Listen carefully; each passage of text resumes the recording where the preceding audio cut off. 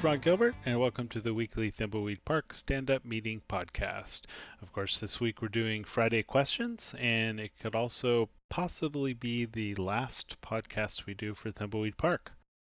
So I am joined by Gary Winnick. Hello. And David Fox. Hey there. So maybe we should have a moment of silence for the very last podcast. Sad. Should we do some eye drop crying? Oh yeah. I think we're missing the intent behind a moment of silence here, but whatever. That's okay. So anyway, we got amazing Friday questions to do from people. So this might possibly be a long podcast because we have a lot of questions. And I am reading today. So shall we just get started, or do either you have anything you'd like to say beforehand? First part. It could be the last podcast, but it's the first podcast since the game shipped. But I think a lot of the questions are obviously addressing that, and you were going to warn about spoilers, I guess. Yeah, this podcast is filled with spoilers. We're not going to make any attempt to hide any spoilers. So if you haven't played the game and you're trying to keep everything a secret, then it's probably best to not listen to this podcast until you have played the game. All right, let's jump right into it. Red Phantom asks, how much of Thimbleweed Park was playable in wireframe before the real art was added in? Did Gary initially do every room in wireframe? I think that we did a great deal of them. We didn't know what every single room was when we were first doing the wireframes. And then when Mark took over, I don't think he did as So in retrospect, I would say we did probably 80% of the rooms as wireframe or something like that, and we dropped a whole bunch of them. Does that sound about right? Yeah, that's about right. I mean, a lot of the wireframe rooms are in the ending of the game. I think most of the ones that we actually did got into the ending. I think when Mark took over, he didn't really do wireframes. He did more of these black and white concept pieces. So we had a bunch of those, but I decided not to put them into the finale just because the art was so different from that original wireframe that I just wanted to keep it, artistically consistent. So a lot of Mark's black and white rooms didn't make it in there. But I think if you look at Gary's wireframes plus, Mark's black and white rooms, I think pretty much the whole game was done that way. I think it was more likely that there were some rooms that we had in the game in wireframe mode that got cut. I did put some of those into the game. There are a few. I mean, of all the rooms I could find, I put in all of the cut rooms that at least were in that wireframe art style. I think all of the cut rooms got put into the game at that point. Yeah, I think there might be there was a bank manager that was Mark's black and white room. Yeah, that was Mark's. There was also right. Yeah, and the county clerk's office. Yeah, that was all black and white that Mark had done. We didn't do a wireframe of the county clerk, or Gary didn't do a wireframe of the county clerk's office. But yeah, I mean, for the most part, I mean, we did do wireframes or black and white concepts of all the rooms and had them wired into the game. And Mark's black and white concepts were pretty highly rendered too. I mean, they were pretty close to the final, except not with all the shading and color. Yeah, I mean, I think that was one of the things that the kind of the way that Mark really thought about art. He really thought about it in a lot of detail. So he didn't do super rough concepts like Gary did, which I mean, I kind of wished Mark had been able to do really rough stuff because I think we could have iterated, but I think most of his stuff was 90% right to begin with, so it wasn't that big of a problem. And I think by the time Mark came on the project, there were very few rooms that we cut from his stuff, so very little of it was actually wasted work. Is very close. His finals are very close to his, I'm going to call them wireframes, or as you said, black and whites.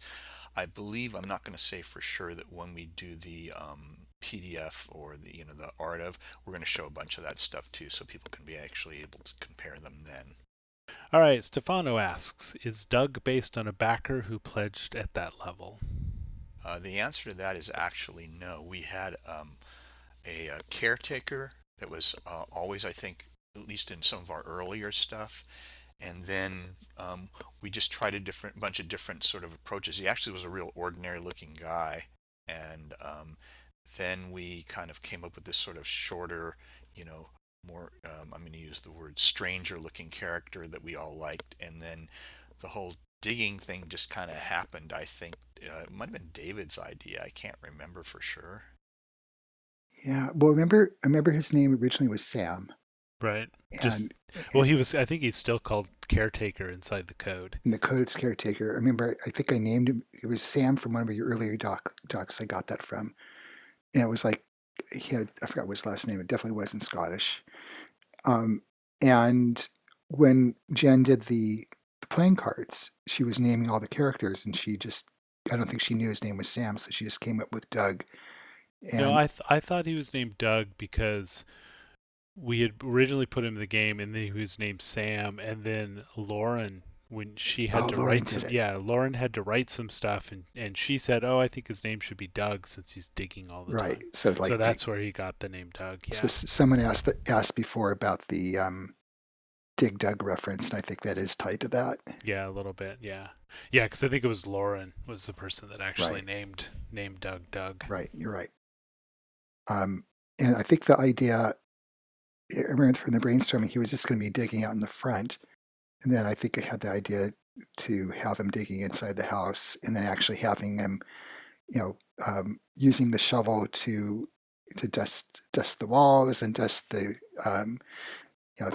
curtains, and basically the shovel was all his tool to do everything there was to do. But we cut that and just kept him digging inside. Yeah, Instead. just for animation. That was Right. animation workload issues. Right. I think he did start out as a much more normal character, and then when we started digging inside the house, and then we had the strange Scottish accent, he turned into a much more bizarre character at that point. But I think the other thing was with Doug was there was a whole puzzle chain, where you did need to use him that involved his shovel and everything, and that was all cut. And we could have just cut Doug from the game at that point because he didn't really serve a purpose. But I think everybody had kind of fallen in love with him by that point, and we just didn't want to cut him. Oh, I should say that I think when I wrote his little digging lines and stuff, and it just felt flat, and I felt like I was trying to write him as if he had a Scottish accent and doing a really bad job, and then ended up finding this website that would convert English text to Scottish, and just use that completely to get his dialogue. And I had to put his dialogue in the comments in English, so people knew what he was saying for translation purposes. Yeah, I remember when we were doing the recording for him. It's like I had to go to the source code a couple of times and read the comments and go, okay, this is what he's actually saying. But I mean, unfortunately, we couldn't get a real Scottish person to read him, so it's actually just a Canadian actor doing a really bad Scottish accent. Well, I think Doug probably isn't really Scottish. He just watched Star Trek or something, and he was trying to. Or Groundskeeper Willie. He just watched too much of The Simpsons. Bad French mimes accent or whatever. Yeah, but that's okay. That mime was supposed to be bad. I don't feel too bad about that. All right, next question is by Jenna. I was wondering if ThimbleCon was cut down from the original idea. As I recall, there were discussions in the podcast of Dolores dressing up to attend, and a few other concepts that didn't make it into the final game. I think the only thing that was cut out was the thing about Dolores dressing up. I can't remember. Can you guys remember anything else that was cut from ThimbleCon? We might have had some stuff that had more to do with conventions and comics and stuff, but overall, Those I are think more that it was gags pretty much and the way we things. envisioned it. I think that we talked at once about having Dolores having half a dozen different costumes or a bunch, Right. and every time you switch to her, you should be wearing something a different cosplay. Yeah, I think what we were talking about was, you were in the hotel and you'd walk through the door and Dolores would be dressed normal. And when we cut to ThimbleCon, she would just be in her costume. Mm-hmm. It's like she did this magical cosplay switch, just walking through the door. But I think that was just a workload issue because, costumes with, this hand-drawn animation is like you really have to redraw all of Dolores with all the different costumes. So I think that was just cut from a workload issue. And that, I mean, there was a puzzle where she had to go find a costume initially, and I think we cut that just because it seemed too cumbersome. You know, there was enough lead up to getting into ThimbleCon, and getting in there was important enough that, you know, we cut that because it just felt like it would drag the puzzle too much. So we cut it. All right, Cranky Old Gamer. I missed the Kickstarter. Anyway, you'll have the boxed collector's edition in merch later on? Question mark. And the answer is yes, we will. I think it's in our FAQ, and we do plan to have that for sale. The only difference is, unlike the Kickstarter one, it's not going to be signed. But I believe that, you know, you could probably hunt Ron down at some event he's at and get him to sign it. He'll do it for like $20 or something like that. Yeah, I don't know when the box is going to be available for sale. I mean, we're still kind of working on that, and someone actually asked, and I didn't pull this comment out. I guess I forgot it, but someone asked whether the cover of the box was going to be pixelated or whether the cover of the box was going to be, you know, a really nice painting. And yeah, and Ken Macklin, the guy who did the Maniac Mansion box, he's going to be painting the cover of the Thimbleweed Park box. So our goal with that box is to make it a very, you know, authentic, you know, 1980s, 90s Lucasfilm style box. So it'll have a nice painted cover and all those other things. Is it going to have that special Lucasfilm Games paper on the side? You know, the marble kind of. Oh, maybe not. It may not have that. I still remember when we were doing Monkey Island, driving into San Francisco and going to this paper store and spending all this time with, I think Doug Glenn was there. Uh-huh. You might have been there too, Gary. Just pulling paper, trying to find that paper that went on the Monkey Island box. That was like before the internet, where you could just pull up a Google image search and find the paper. We actually had to physically go to a store to find the paper. All right, Mike K wants to know, how did the idea of the sheriff, coroner, and hotel manager's speech tick come about? Was that something the voice actor ad-libbed, or was that specifically written into the script-a-reno? Yeah, those were all written into the script. You know, the voice actor didn't do that. And I don't know how I really came up with that. I think David had written like a first pass of the sheriff, that initial dialogue with the sheriff, and then I was going in writing the final pass, and I was just trying to figure out something that kind of made him unique. And then the idea of having the coroner, you know, do his, you know, the Who thing, that kind of came later. I mean, that was really figured out after the Reno. It's like the whole thing didn't come as an entire package. I did the Reno, and then I thought, oh, the coroner shouldn't do a Reno. He should do this other one. And doesn't the hotel manager do something as well? What is he? A boo, a who, and a Reno. He does a and boo. And you just came up with those like out of, you know, whole cloth kind of thing. I did the Reno and the Abu and the Ahu, and I think when Jen did the hotel manager, she did the Abu. Is that right, or did you do the Abu, David? I think I remember asking you. So what's his tick? And you said Abu. Oh, okay. And I think I added it, and then I think it got added later. Oh, okay. So you were the one that did that. Yeah. All right. What was yours? They all three came from you. All right, Jeff King wants to know, I'm curious where people got stuck when playing through the game. I recently finished it, and the longest time I was stuck was when I didn't know how to use the toxic waste in the puddle. It took me a few days to get past that. That's definitely one of the hardest. I think the whole chain of, and it's more like people say, I don't know where to charge the battery. And that was really the problem. And I think part of the problem was they didn't know that there was a puzzle to be solved, because they had already found maybe possibly 2 ways to use the forest before that.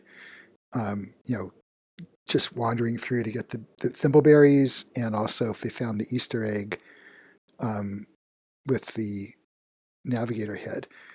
And they figured that was it. So they never even tried to solve it as a puzzle to get through with the puddle. Yeah, I think that was one thing that I didn't quite realize, was that most people would have gotten into the forest with the navigator head.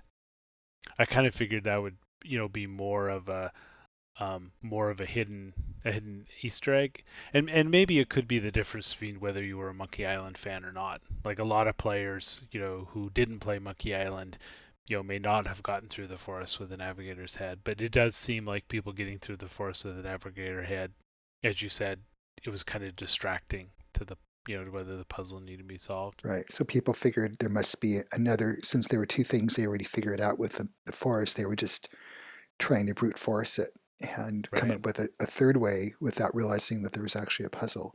Yeah, I mean, I think that's a good example of one of those puzzles that, I read comments on Twitter and on, comment sections and stuff, and I don't know if it's evenly split, but there's certainly a lot of people who are like, oh man, that was a great puzzle. I was really stuck on it, and then I had that aha moment and I knew how to solve it. And then there are other people that are just angry and furious about that puzzle, that they think it's unfair. And I think I always kind of like that, right? I like when a bunch of people think something is, super cool and clever, and another group of people think it was horrible and unfair, because that, to me, that kind of says there's this really nice, give and take with the thing going on. And I think that puzzle is definitely one of those. I think the other puzzle that messes people up, or that I've read them, if I just kind of look at the hard ones, I think it's getting the tools from Sexy Riker and getting the wrench. It's like, I think those are the three puzzles that most people get stuck on. Right. Patrick Paquette asks, do you have an ETA for the uncensored ransom dialogue and for the arcade? We don't have an ETA for those yet. We're still trying. There's a bunch of other stuff we're trying to get done, like the iOS ports and other ports, and so we really haven't jumped into those. And probably by the time you listen to this podcast, we'll have released the Russian version, which I think is what we're really focusing on right now. So I think as soon as the Russian version is out the door, and then the patch that goes with it is out the door, then we'll probably start in on the arcades.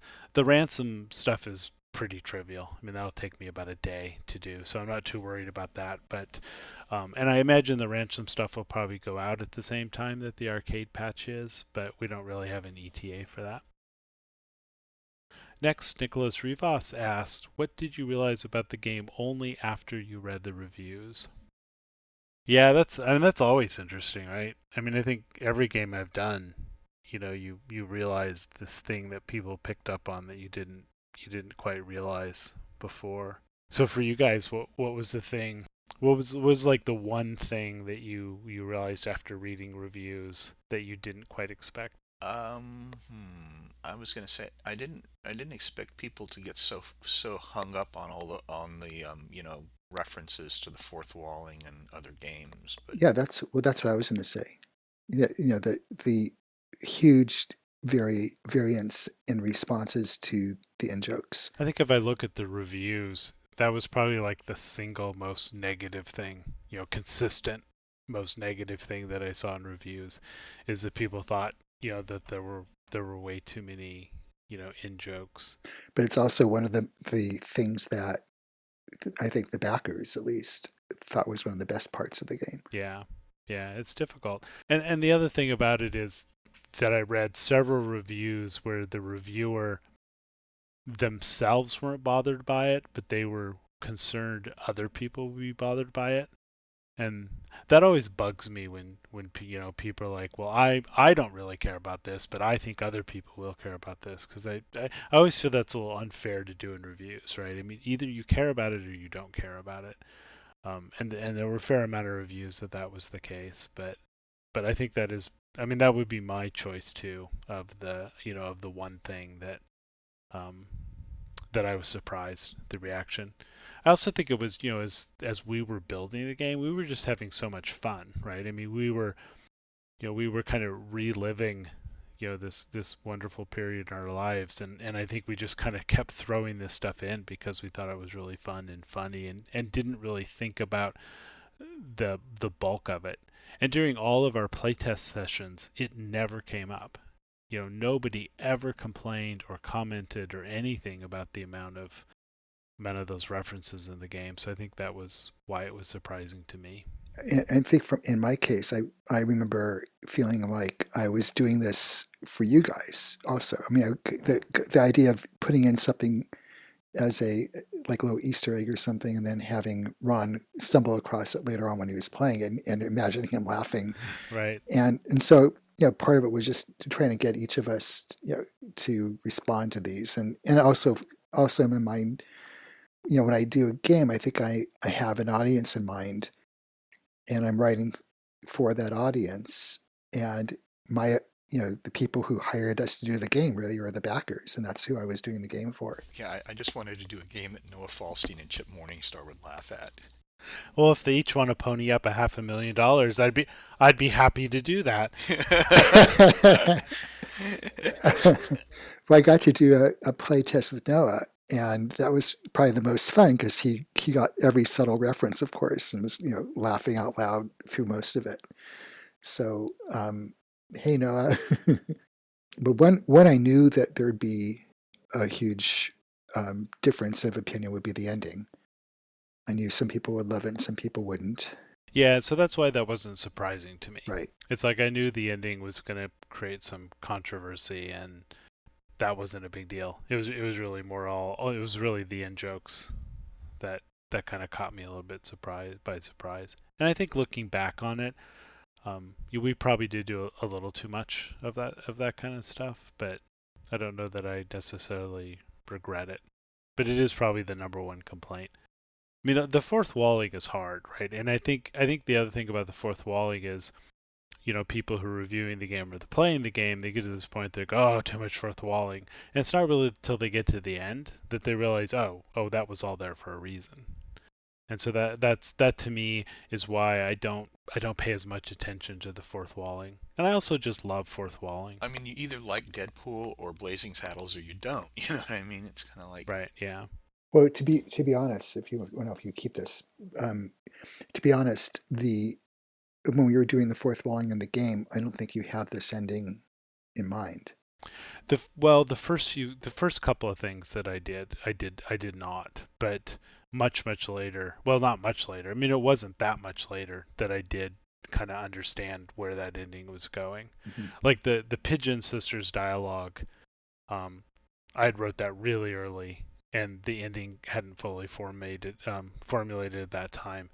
And a couple of lines the sheriff says, that was true. But almost everything after that, it's like I kind of knew where the ending was going. I didn't know exactly how the ending was going to manifest itself, but I kind of knew that what the ending was, just not how it was going to actually play out. The other piece which surprised me was the response to the characters not being able to talk to each other. Yeah, well, that was. I guess I wasn't totally surprised by that because, it is something that we had talked about and that we had actually implemented. I had done that first pass of implementing the code where the characters can talk to each other, and I just abandoned it because it was just turning into a giant wormhole, or sinkhole, or whatever kind of hole you want to call it. It was a hole. Let's just leave it at that. And so I just kind of abandoned it. And, some of the testers and stuff had kind of brought it up as an issue. And, when I abandoned it, they were like, ooh, I don't, I really hate to see this leave. And I think I do regret that. I think we should have gone back and said, okay, let's figure out how to make this work. But, characters talking to each other it's a really, really difficult thing. It's like, and there are games, like I was playing this game on the Xbox not too long ago. I think it was called Oxenfree. And, it has a really good model of these characters being able to talk to each other, but that's their entire game. They spent, the majority of their, kind of narrative development on that one feature and making sure that it worked incredibly well.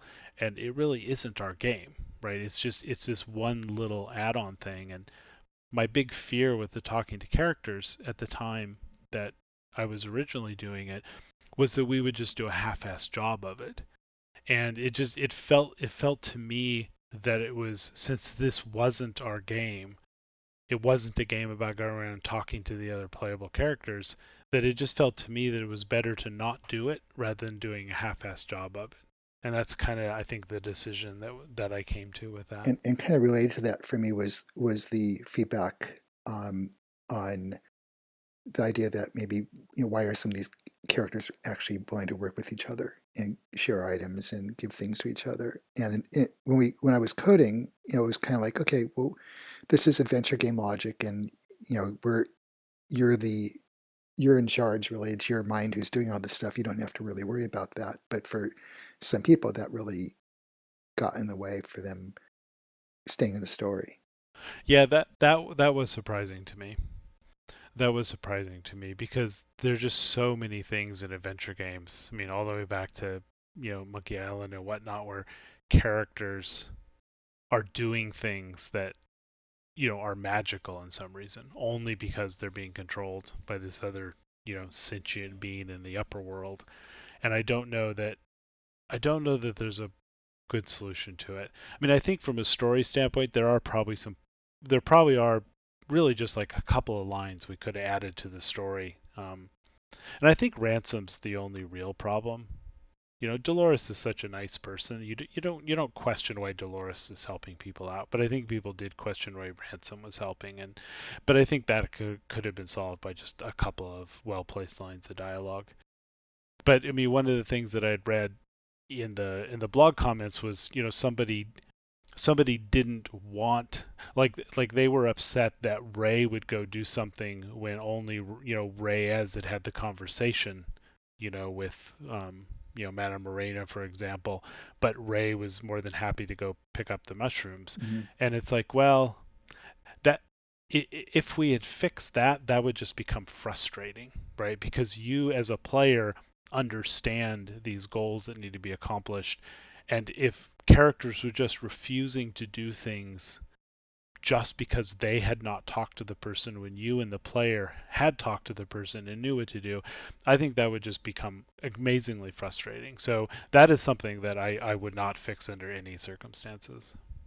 I mean, one other thing, on sort of just purely a mechanical level, it's kind of like Maniac Mansion. And in Maniac Mansion, you have these five different characters. The only thing that was different is at the beginning of the Maniac Mansion, we say these characters are friends. Right. That's the only difference that I They're can think friends, of. and they also had a common goal, which was to rescue Sandy. Yeah, but relatively speaking, in terms of the mechanics of how that worked and the mechanics of how this works, it's pretty much the same thing. Right. Well, Well, it is, except there is that shared goal. I mean, all those people were going to go in to rescue Sandy. Where in Thimbleweed Park, I guess you understand that Ray and Reyes have the same goals, but because there's Ransom and Franklin and Dolores, you don't totally understand that they have the same goals. but But we actually set it up so they each had their own specific goal right, that they were trying to accomplish. And in the case of, they all had to do that in the same location. So getting into the factory became a common goal, but the actual personal goals were different. Um, and I remember having this during one of our brainstorming sessions where we spent some time talking about this, like how is it that Reyes knows what Ray wants to get done, and why does it get added to his notebook in terms of a to-do list when she was the one who got the information? And so we kind of went back and forth on that a bit, and pretty quickly decided that it was, that there was this, they knew through the player what the thing was to do. yeah, because I think it would be very frustrating. If only Ray had it in her notebook and Reyes didn't have it in her notebook, in his notebook. I think that would just be really frustrating. And then if Reyes solved it, what if it was in Reyes' notebook and Reyes picked up the mushrooms? Then whose Yeah, checkbox who would get doesn't checked? get checked off? Yeah, yeah. I think there's a whole bunch of weird cases with this where it just makes it simpler to say, you know what, it's shared knowledge, and it's just one of those things that you deal with in an adventure game. I mean, it is one of the things of doing multiplayer. Not multiplayer, but a game where there are multiple characters to switch. It just makes it a lot harder. In Monkey Island, I mean, it was only Guybrush that ever knew anything, so you didn't have to worry about why somebody was doing something. But there's still, I mean, even in Monkey Island and all those games, people were doing things that didn't quite seem logical, that only seem logical to the player, because they had seen a piece of information in the world, and even though the player didn't necessarily know about that. But I don't think it's a line, right? It's just this big, messy gray area. You just kind of have to pick how far you're going to go in the line. And I remember through pretty much all of our games, there was this thread of, you as the player asking these characters to do something, and they could refuse because it wasn't in their character, and they just wouldn't do it. And they may tell you, I'm not going to do that. And so it kind of, the way I always envision these is that you're kind of playing this as in a partnership with these actors on the screen, and you're giving them suggestions about what to do, and they could refuse or agree to do it. So they sometimes would tell you that directly. Yeah, I think you just have to be careful with that, because if the characters are refusing to do things too much, it can be frustrating for the player. Mm-hmm. So I think you just have to choose very carefully. Like if they say they won't do something, it needs to become very clear to the player why they won't do it, right? Just their own personal feelings don't really matter, right? There needs to be some puzzle reason. You have to be able to look at it and go, oh, okay, well, I see why they won't do this, and I see what I can do about it. Other than default lines, where people are just saying, I can't do that, or I don't want to do that. I mean, those are kind of default responses. Okay, we're moving on to Kristen's question. Can you give us any hints about the kidnapping scene and what it meant? How much of this backstory exists, and will it be kept a secret? Yeah, I think it's all done for a reason, right? I mean, everything, as I read through the blog and I read through, Steam comments and stuff, it's like, people are throwing out all these story flaws with the game. And I don't think they're story flaws, right? I mean, it was all done on a reason and a purpose. And I think it's not so much a secret, but it's just that, you need to kind of look at, it's like I look at a lot of the stuff that people are calling story flaws, and I think people need to step back and look at this stuff more as metaphors for things. And I think it makes a lot more sense when you kind of do that a little bit. So, I don't think we're ever going to reveal the meaning to these scenes, because I don't know that some of these scenes actually have concrete meanings.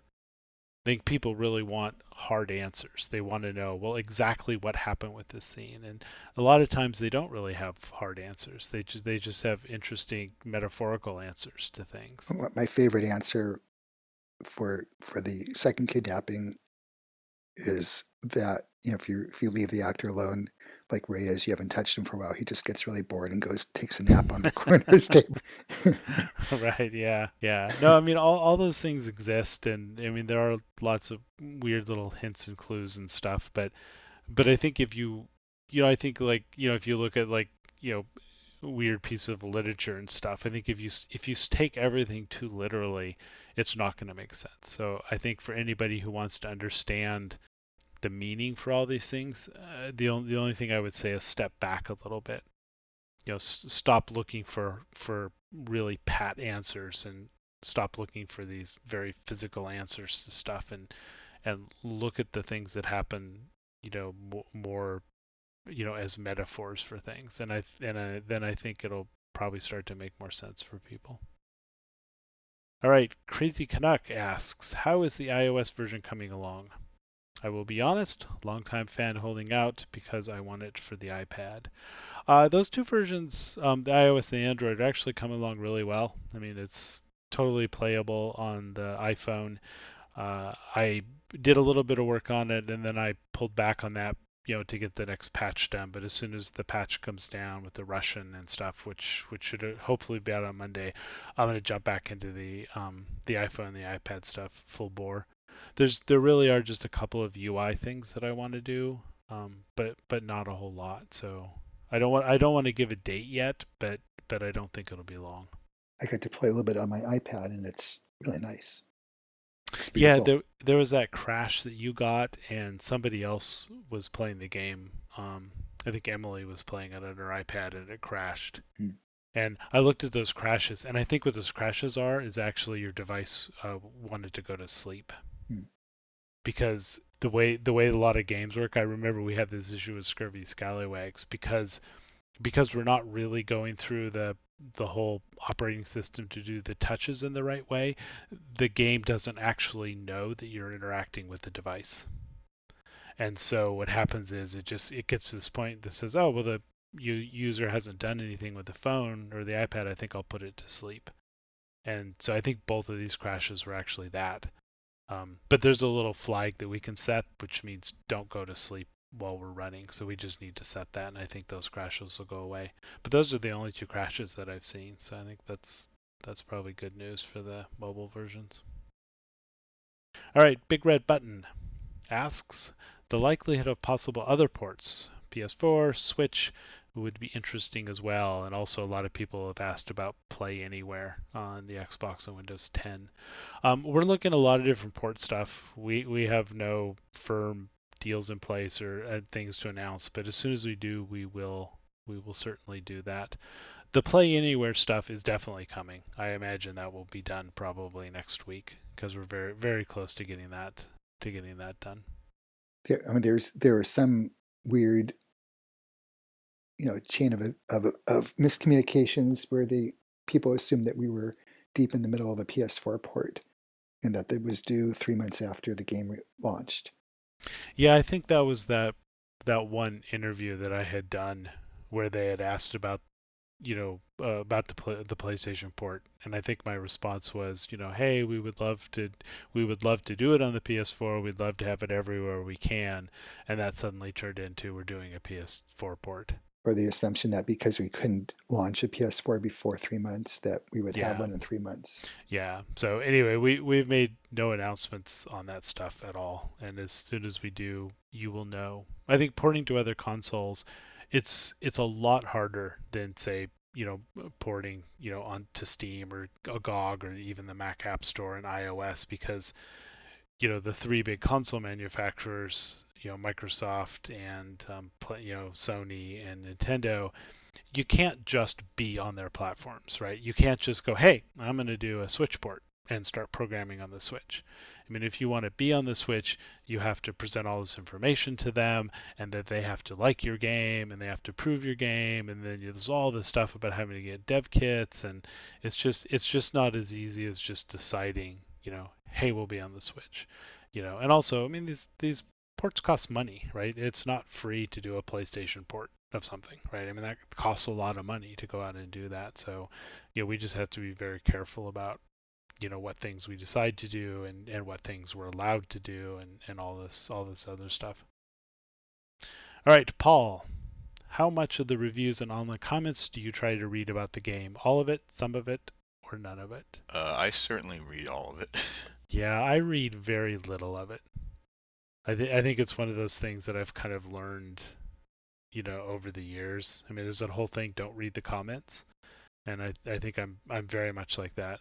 I tend to read reviews, right? When people review the game, I'll read those.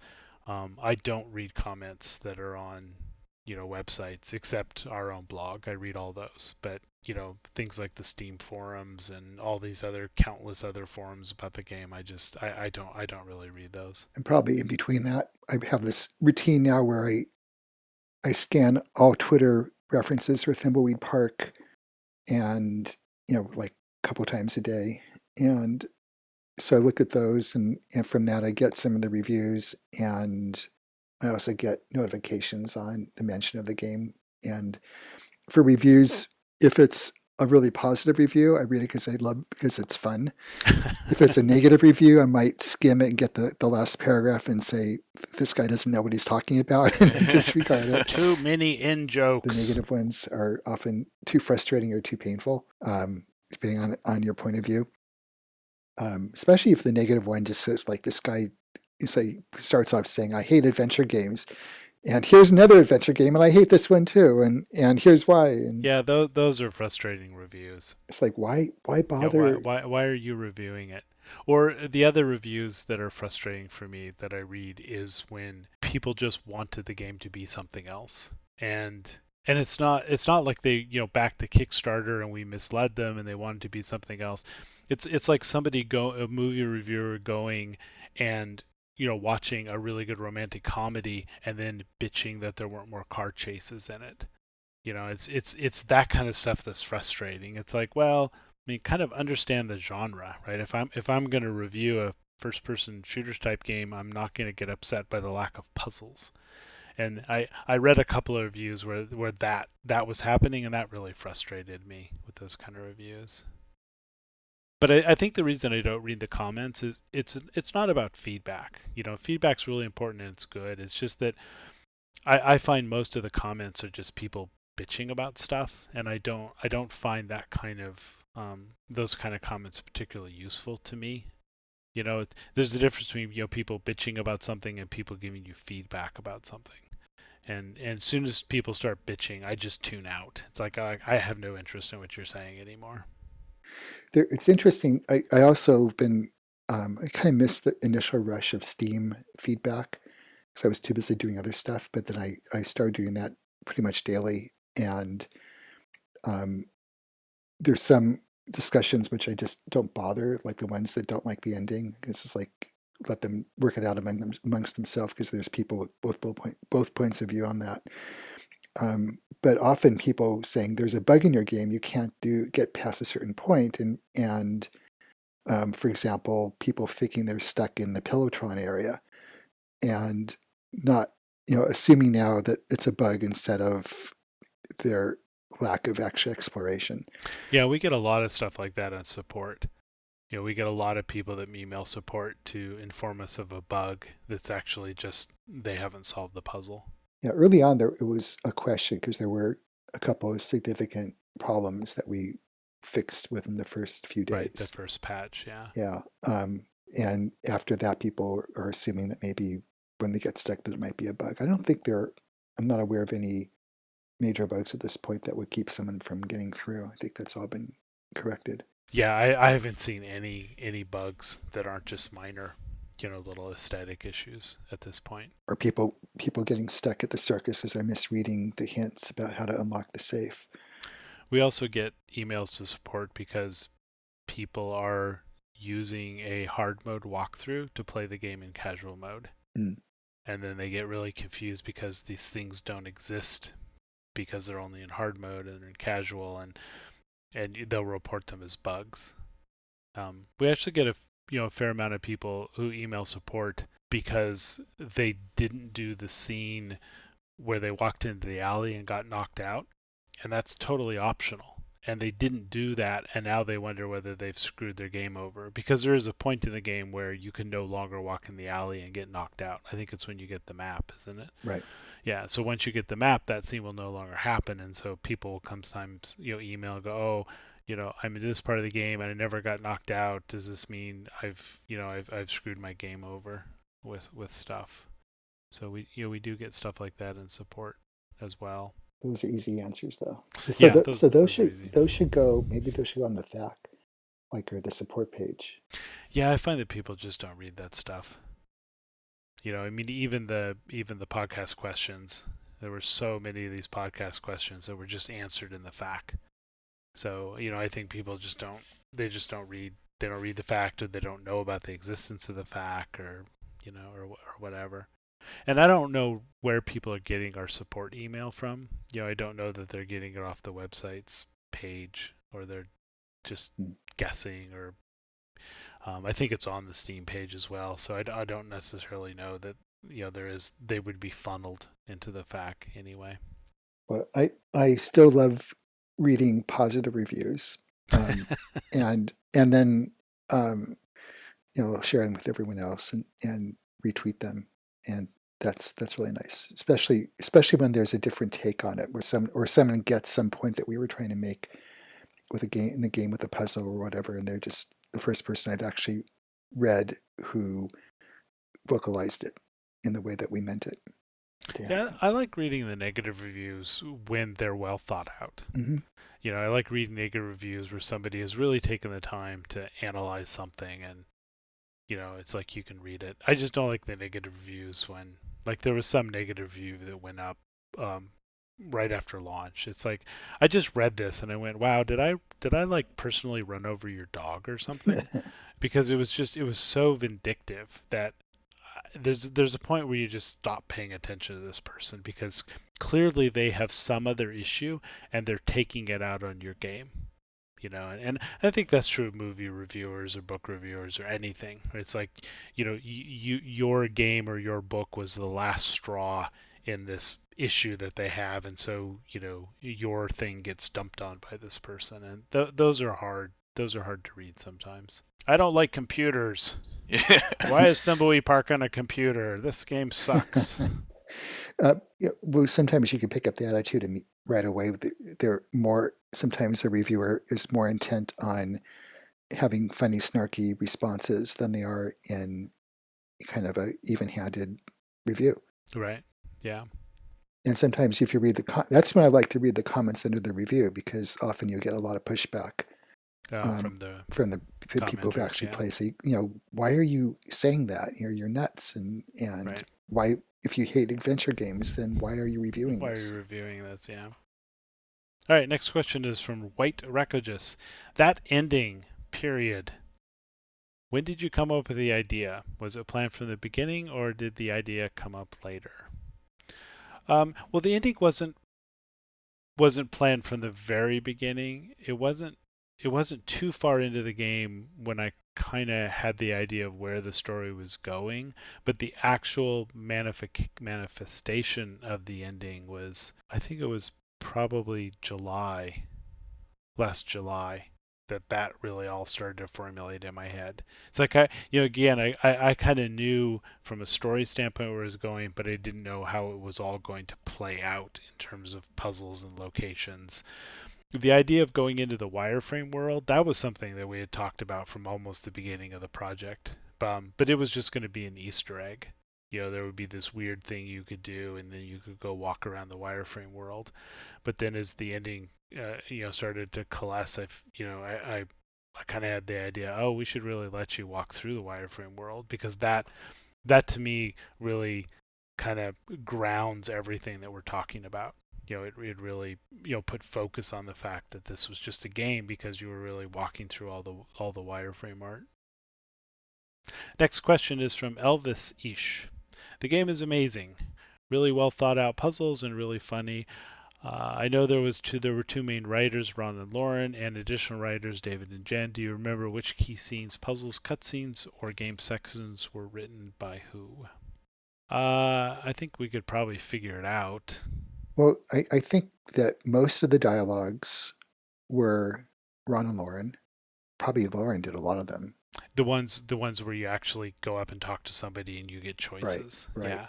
Yeah, those. I mean, I did most of the first drafts of the dialogues. And then what I would do is I would do the very first draft, and sometimes not even with real writing. It was just talk about this, talk about that. Sandy mentions this. Then those would go to Lauren, and then she would kind of fill them all out. I know that Ron did most of the end game section, from the time you get to for all the Chuck dialogue, and from the time you get to into the Pillowtron through to the very end. It was all Ron's. Right. Jen did most of the writing that I did and Jen did were probably in-game type response writing. So like using an object with an object, and the response you get when you do things. Yeah, that was all probably 90%. You and Jen. Right. I don't think I wrote very much of that at all. And Jen did all of that for the hotel and for the sewers, and I did it for the rest. And then there are a couple of cutscenes where I would do a pass, and then Ron would come in and do an edit on it. Things like, I think the postal worker getting the tape was mine, and an initial dialogue with Ray and Reyes through the sewer grate, and that got simplified because it was way overloaded. That was my first one, and that got simplified. But a lot of that was my stuff. Yeah, I think Lauren did the rewrite of that. Yeah, I just went on. I got way too complex. I was having fun learning it, but it was just too much. It's a learning experience. Yeah. Yeah, that is a problem with the dialogue sometimes, is you really get caught up in them because they can be really fun to write. and then you just realize they're just kind of meandering off in this territory they really shouldn't go into. Right. But like simple cutscenes, like if you try to leave the nickel with the map and things like the dialogues that happen there, and when you use something with something and those things. So I know Ron, you did all the dialogue when you talked to the Tron machines. Right. Yeah.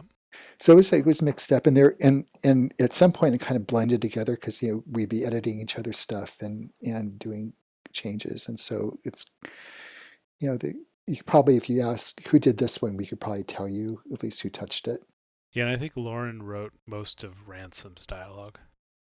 Oh, definitely Yeah. his dialogues. I think his dialogues. and I think you wrote the initial transitions into the flashbacks. Right. Yeah, I did those. And you also wrote the dialogues, like the Act 2 overviews. Right, those transition dialogues. And then the meeting on the Vista with Rian Reyes. So yeah. Yeah. So yeah, I think everybody touches everything at some point. I think it's why it's nice, for narrative games like this, if you're having scripter type programmers, like what David and Jen did, if there's this really nice, good foundation of being able to write. Because if you didn't have that, then they would be coding stuff, and there would just be all this like temp dialogue everywhere, that then a writer has to go through. And it's really nice if people can really do a lot of that themselves. Oh, I think there was one that was funny where when the sheriff finally arrests Willie, I did the cutscene and then did a kind of a framework of the interrogation dialogue, and the good cop, bad cop stuff. Right. And I think I just basically, I think I did the thing where as soon as Willie realizes what you're doing, that he caves. Right. And you kept that. Yeah, because I had a much more elaborate idea, where Ray and Reyes would have this really elaborate conversation with Willie that was, like watching a scene out of Law and Order or something. And then I think you just stubbed in the dialogue, where somebody says, oh, you're going to be a good cop, I'll be a bad cop. And they go, and they just say that, right? I think that was the thing. You just had them go up to Willie and say, I'm good cop, I'm bad cop.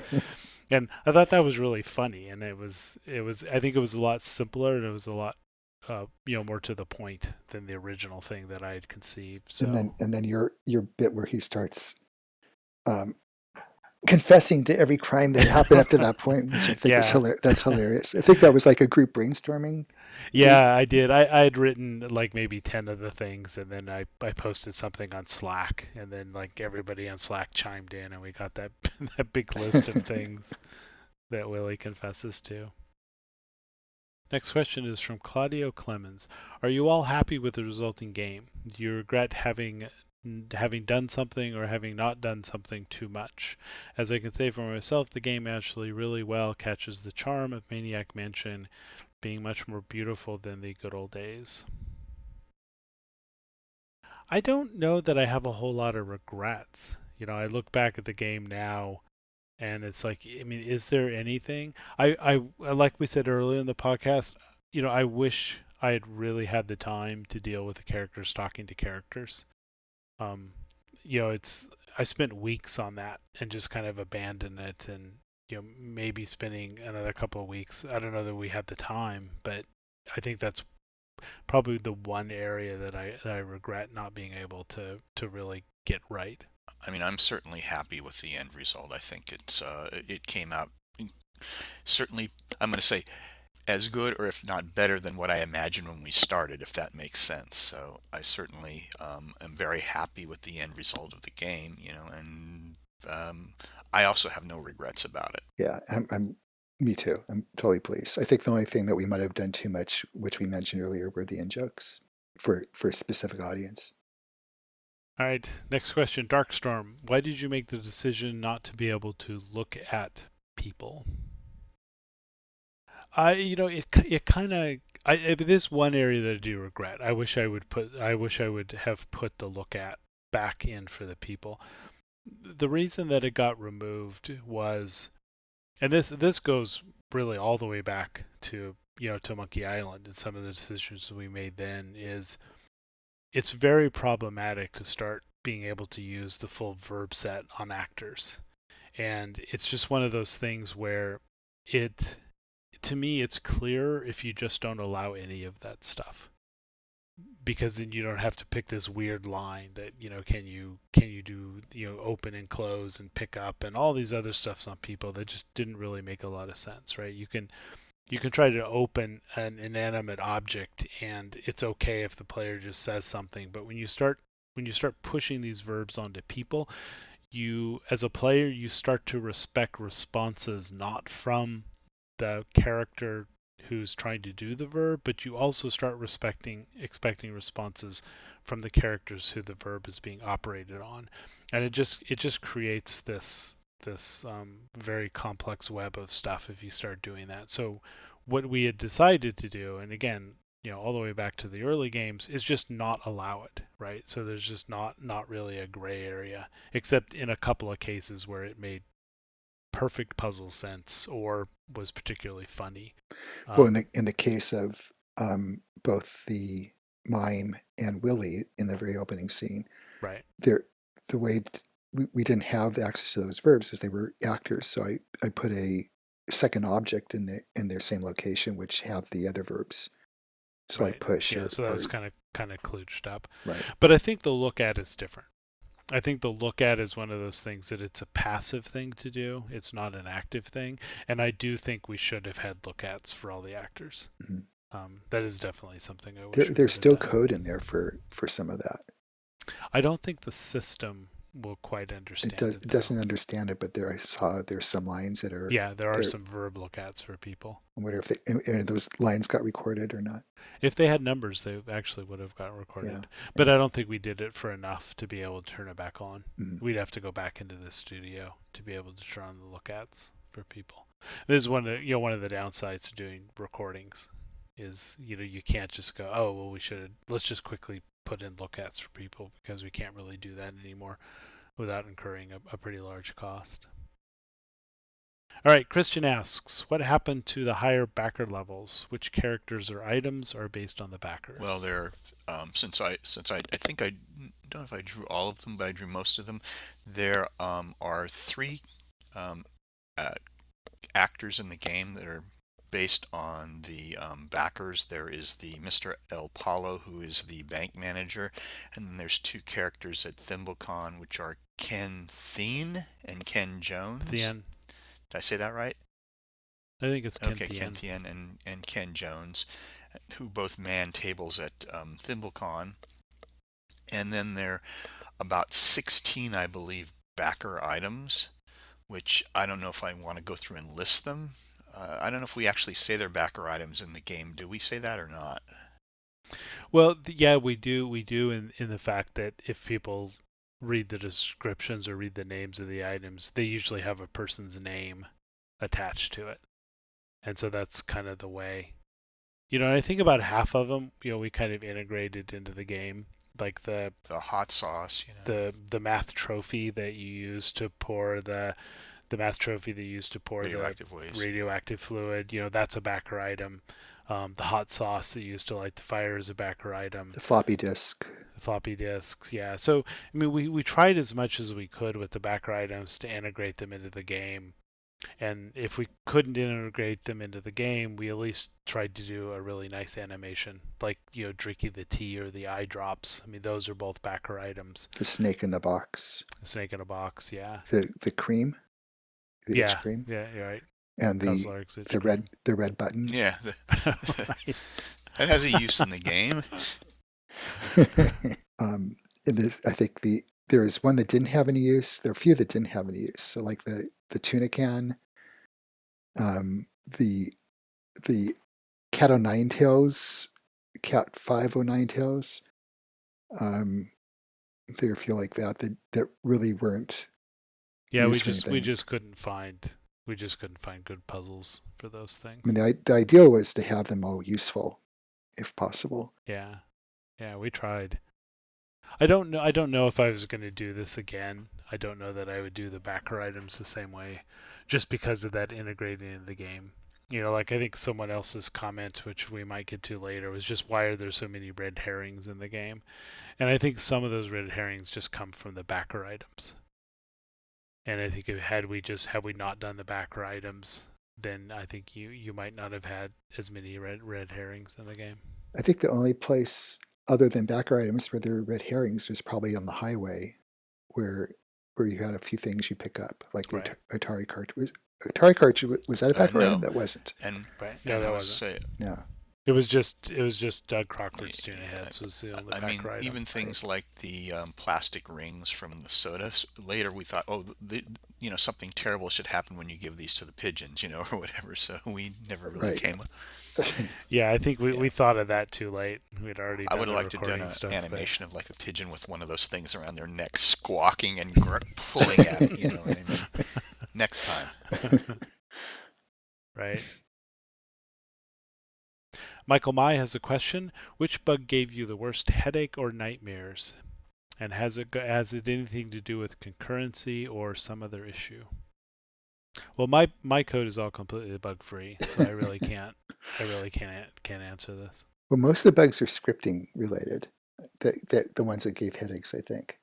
And I know that the two that come to mind for me are the elevator, which I knew was going to be a problem when I first did the first pass, and then Jen took it over and had.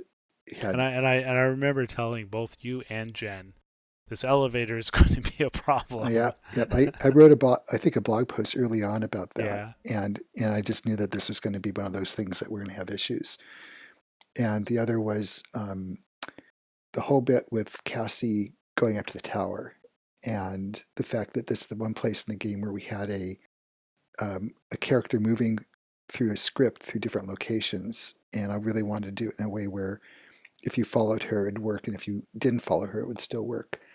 And the big problem with that was that it was it could trigger another script at a seemingly random time, which could interrupt something else and break it. So this didn't show up very much during tests, but when we had thousands of people playing it for real, Cassie pulling, having a cutscene when she got to the top of the tower, get back to the radio studio, could interrupt things like being on the telephone or a whole bunch of other things that would just then break the game. And I think we caught those, but that was something which was hard to catch during tests. And then when we find the bug would show up, it'd be really hard to duplicate because it was happening at exactly the right fraction of a second that would trigger something or break something. Yeah, that's the thing about bugs. A lot of times you look at these really weird bugs and you go, oh my god, that's like a 1 in 1,000 chance. But when you have tens of thousands of people all playing your game, those 1 in 1,000 things actually become common, for a decent number of people. What the one that I thought was the most interesting was that we have Ransom. When Ransom walks up and down the stairs to the trailer, because of the way the code's set up, the code thinks that he'd be walking backwards when he's moving upwards and walking. So we had to lock his facing to either right or left when he was on those stairs, which is fine. And as soon as you leave the stairs, it would unlock it. But some people would apparently use the map while he was on the stairs, and he'd teleport to some other place while he's still being locked. And so people would see him climbing the tower facing to the left instead of facing back, which was, just it wasn't a big issue. It was just a aesthetic problem. But there was another bug which we didn't realize was related, was when he finally got to the blast doors and was trying to blow them open, because he was locked facing left and right, his animation would never trigger and the game would essentially hang at that point. And it was tied exactly to the same thing. So it was an easy fix once we figured it out, but it was just really bizarre because we get these save games with him being locked, but when we loaded them, it would work fine because it wasn't something which was getting saved out. Yeah, I think that was a common issue with people who were like in these states you talked about, or people who were up on ladders. and then they would get teleported off of them. Like one of the bugs we fixed in the very first patch was, if people were standing on ladders and then the game teleported them somewhere, like if Ray was up on a ladder and then you unlocked the vista with the sheriff and we teleported Ray there to have the conversation with Reyes, she was kind of yanked off the ladder, and the proper code wasn't run to switch your costumes. And I think that's kind of the same issue you were talking about. Right. Right. And I think looking back at it now, it's I'd want to kind of do a system level fix for that.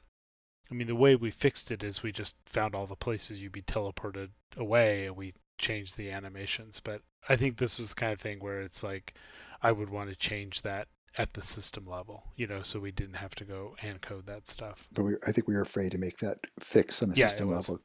Yeah, since we were just patching, we didn't want to make a change like that. But I kind of look as the development engine we're using for this game is really like the Maniac Mansion version of Scum.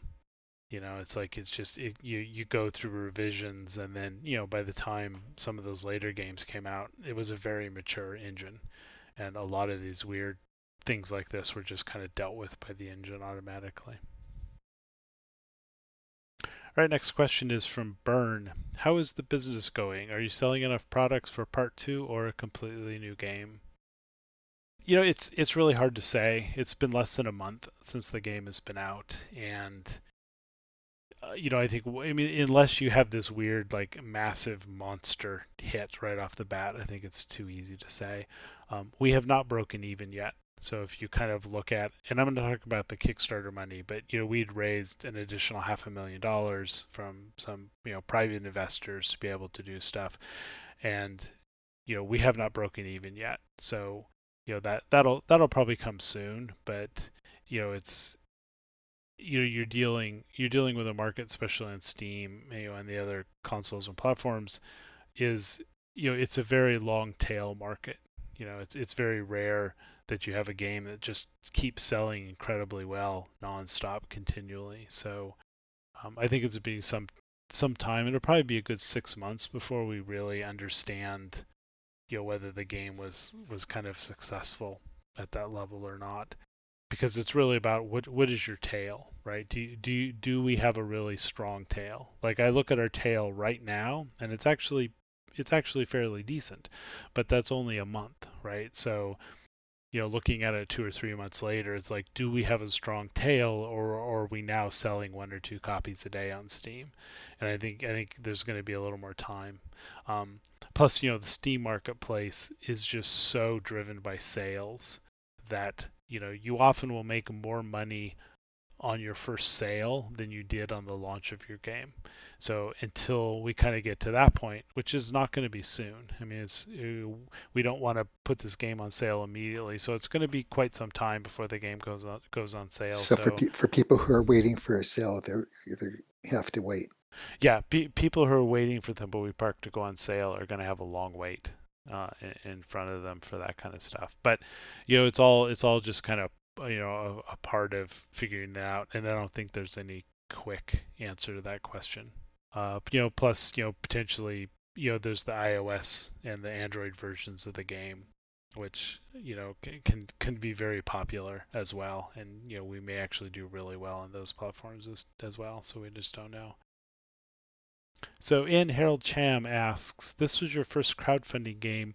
You've been very open about the process and decisions that you've made throughout the project, which gave us a lot of insight into the creative process. Is this public anonymous feedback better or worse than the interaction you had with superiors back at Lucasfilm? We had interaction with superiors back at Lucasfilm? I don't remember that. Yeah. Yeah, I don't remember any superiors back at Lucasfilm.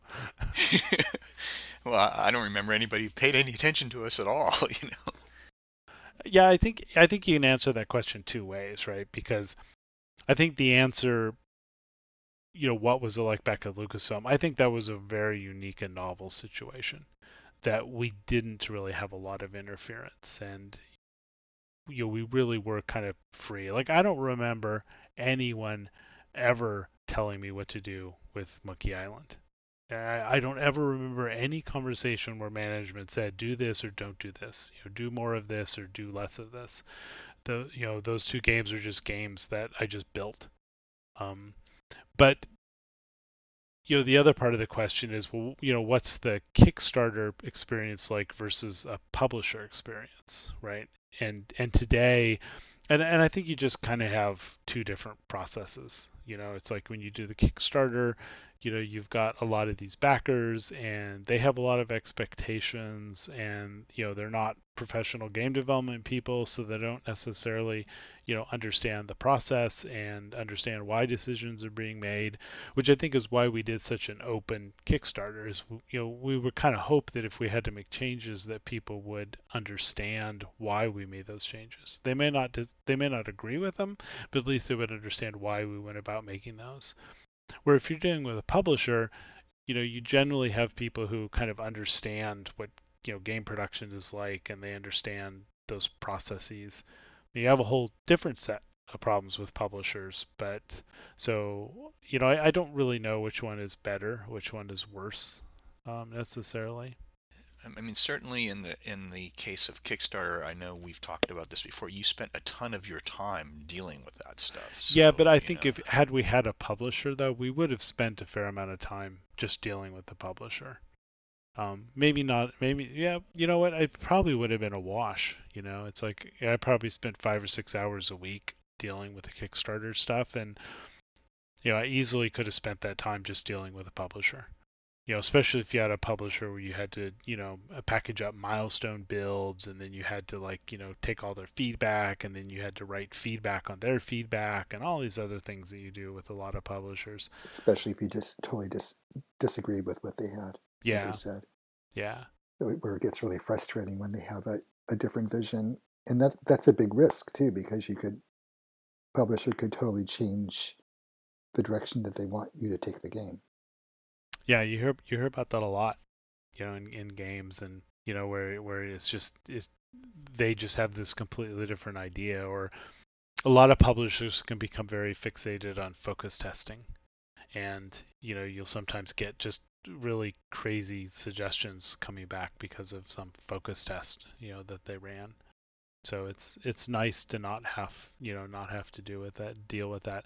But if you kind of look at, say, launching a new game, if we were going to do a new game on Kickstarter versus a new game on a publisher, I mean, not that this is a decision we're making, but there's like prep work for those two things are very, very different, right? It's like we would have to go pitch the game to a publisher, but the materials that we would put together to pitching a game to a publisher are very different than the materials that we would put together, pitching a new Kickstarter. But in both cases, you would still spend several months, putting together the information and prepping your pitch for stuff. It's just two very different pitches. Okay, Maurizio asks, I'd also like to hear you talk in general about cases where you had to redesign a puzzle or a story because of some problems that arose during development, which you hadn't initially thought about. Like the wrench puzzle was moved from one part to another when you realized the story flow was wrong and led you some changes. Well, I mean, the wrench puzzle certainly comes to mind, right? The wrench puzzle, and I think you can see this like in a very early playthrough video we did. I think it was with IGN. The puzzle with the wrench and the pigeons actually happens out on the highway, that you get the wrench there. And we moved that to happen on Main Street. And that really wasn't for puzzle reasons. Actually, you moved it in. Getting the wrench is actually in the hotel room, right? Yeah, I guess that's a two-part move, because if originally you got the wrench on the highway, and it didn't make a lot of sense as a puzzle, because I think the way we'd expected it is that most people would go talk to the Pigeon Sisters before they walked back onto the highway and got the wrench. But as we did testing, we found out that just wasn't true. It's like almost everybody went and got this wrench that fell out of the van, and then a lot of people would then take the wrench and give it to the Pigeon Sisters without ever talking to them. right? But that just felt like the natural flow of how things were happening in the game, and that was when we realized, okay, we have a really big problem. And also the fire hydrant that they had run into was blocking the road, but I don't think it was really a convincing blockage. So there were just a lot of problems with that puzzle so we moved it to Main Street and then moved the wrench to be something you actually got in the hotel. I think in the original design though, you still had to call the Pigeon Sisters with the card. I think we originally were going to have the van in front of the hotel. So you had to call them, and the back of the van would be open where you could find the wrench and take it from there. Oh, that's right. So that's right. Now I'm remembering. You didn't actually get the wrench on the highway. That was just this little hint that they had the wrench. Yeah, you gave it, you had to give it back to them, but that was just to force you to remember that there was a wrench from them. Well, you gave it back to them so they could stop it was all that to stop the flow of the water there, and then we moved the hydrant and the wrench, and we kind of separated them. Right. Which I think helped in a couple of issues. It helped by it blocked off a little bit more of the town, so you didn't have so much to explore initially. And then it also gave you the hint of the wrench. Now, originally, that wrench was actually supposed to be on the other side of the street. Yeah, there was a piece where you wanted me to put the wrench on the right, Yeah, and then you'd have to pick it up and give it to them, I guess. right. Yeah, yeah. Which we cut that part just because it didn't really feel like it was necessary. Were there any other really big puzzles that we just completely yanked and redesigned throughout the game? Yeah, well, the biggest one was probably the whole bit with the videotape. Oh yeah, with the Videotron machine, the Movietron machine. So originally there was another Tron machine in the coroner's office, which was the Enhancetron or something. Right, Enhancetron. And the idea was you were supposed to get the security tape from Leonard, which would have shown Willie coming in and buying the whiskey, and then take that tape and put it in the Enhancetron along with something. I can't remember what it was. Maybe a photo of Willie, or no. Yeah, something like that. Maybe it was a picture of everyone in town. I don't know. And that whole thing just got cut. But we liked the Movietron, where you had to get the beta tape from the Movietron, give it to Leonard, who would then give you the security tape, which was his only beta tape that he'd had. But we liked the Movietron, or at least I did.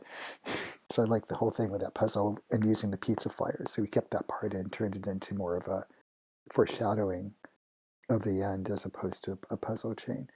Yeah, I do wonder whether we should have just cut all that. Yeah.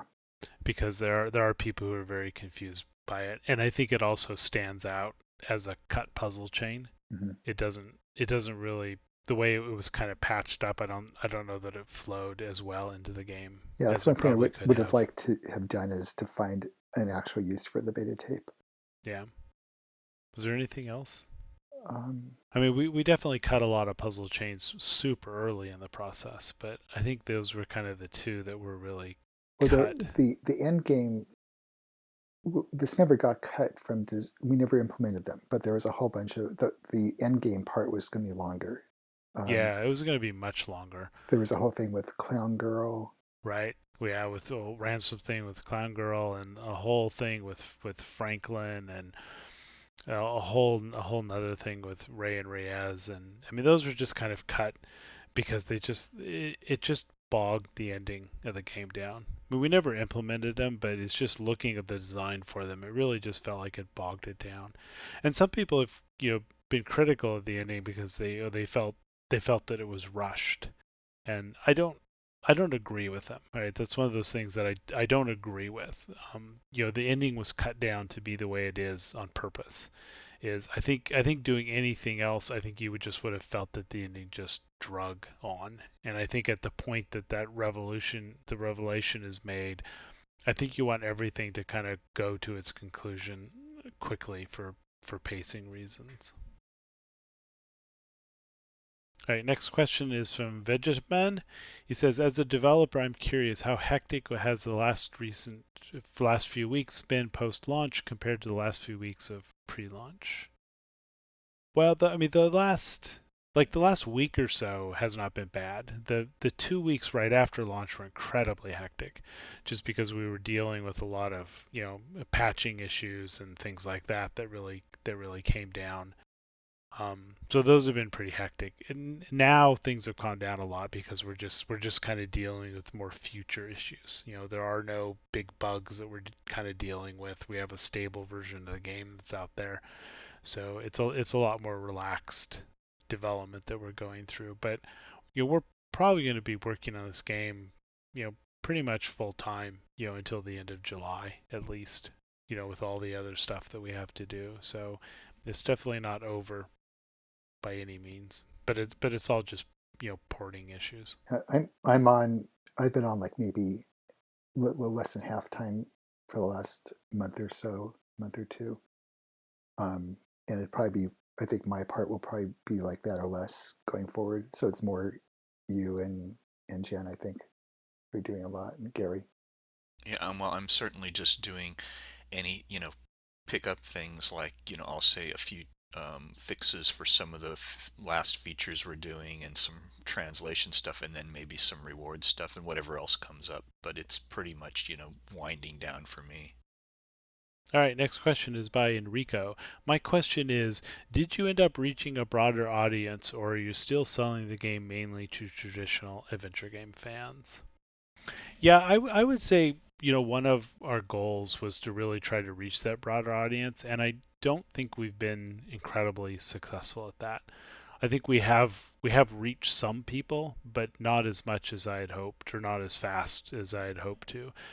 We certainly reached, the core adventure game people quite well, but I think we didn't really reach those people. And I don't know whether that's just, a failure of marketing, or whether it's just an intrinsic thing that, you know, the kind of retro-esqueness of the game, with the pixel art and the verbs and stuff. I do know for a lot of people who didn't, kind of experience that, they look at the game and their first indication is, oh, I don't want to play this. Once they do play it, I think people really enjoy the game quite a bit.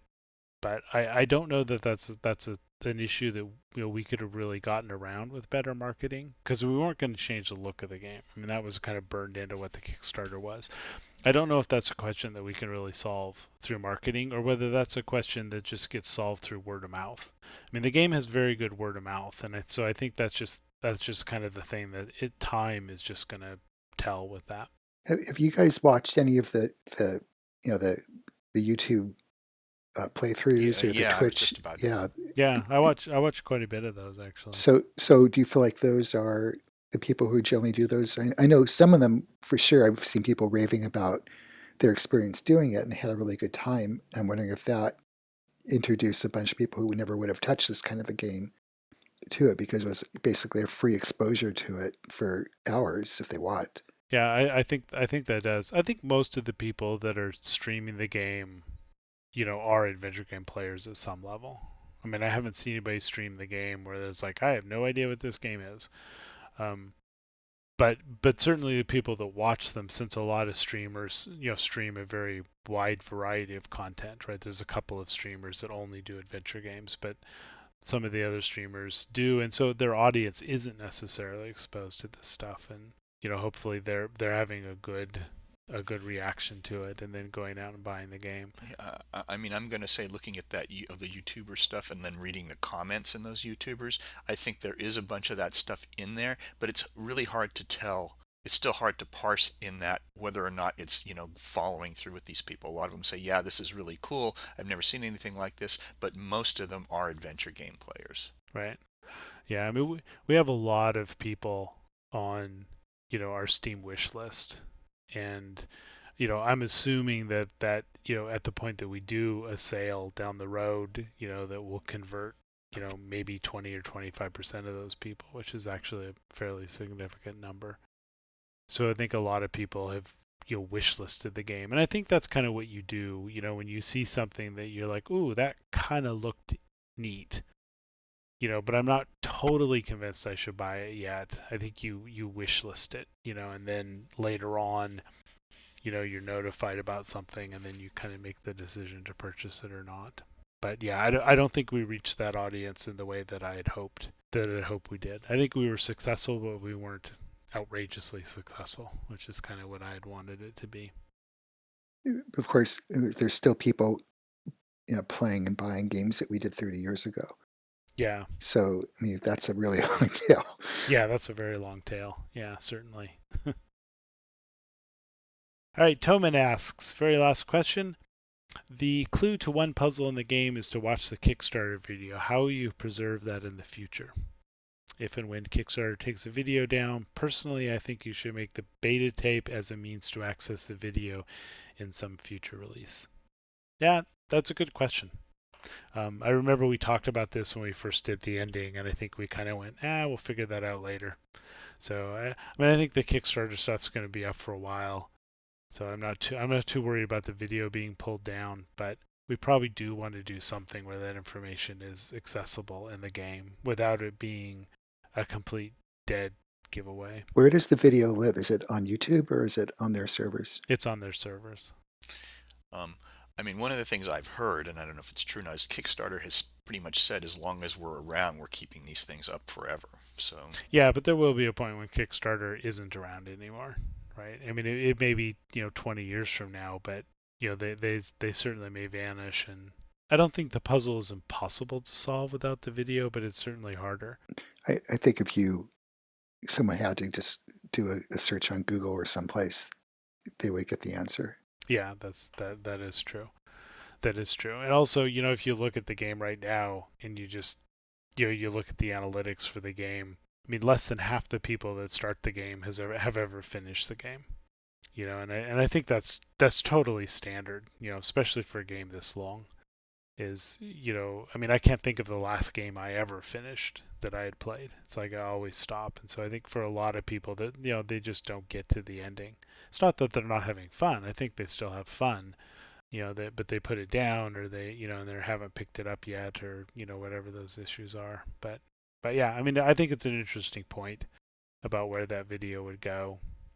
I mean, just playing back a video inside the game is actually a lot of work, because we're going to have to go get like a video playback SDK and all this other stuff. So if we do want to embed it in the game, we're going to have to, find an easy way to do that.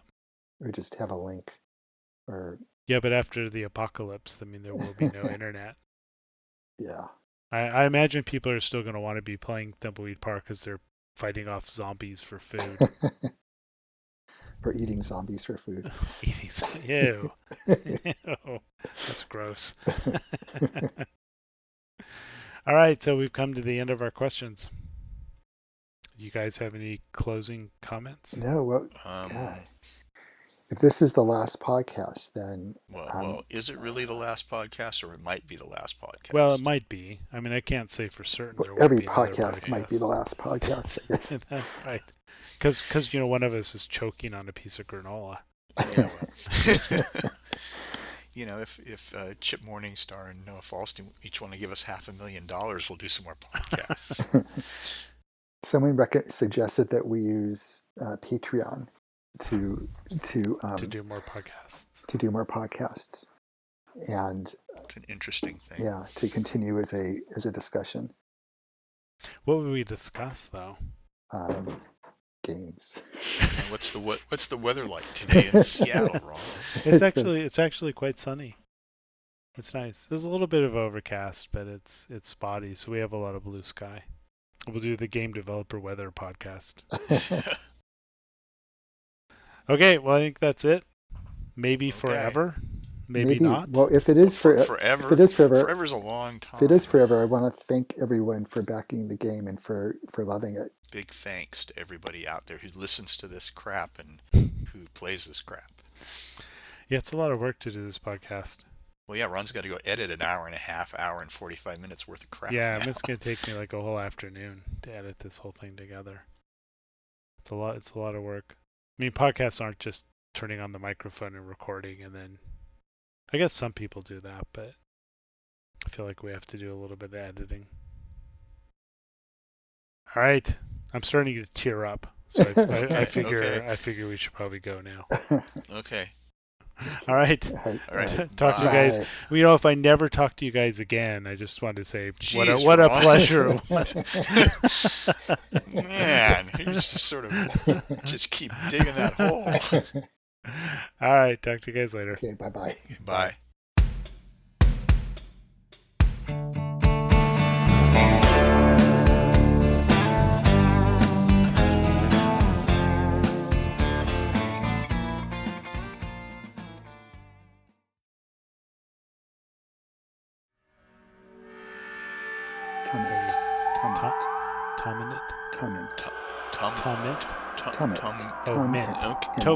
Tominit. It's Tomint. Toy boat. Does anybody want some Tomint? It's a Tomint. It's an M instead of an N, though. Oh, Tomint. Okay.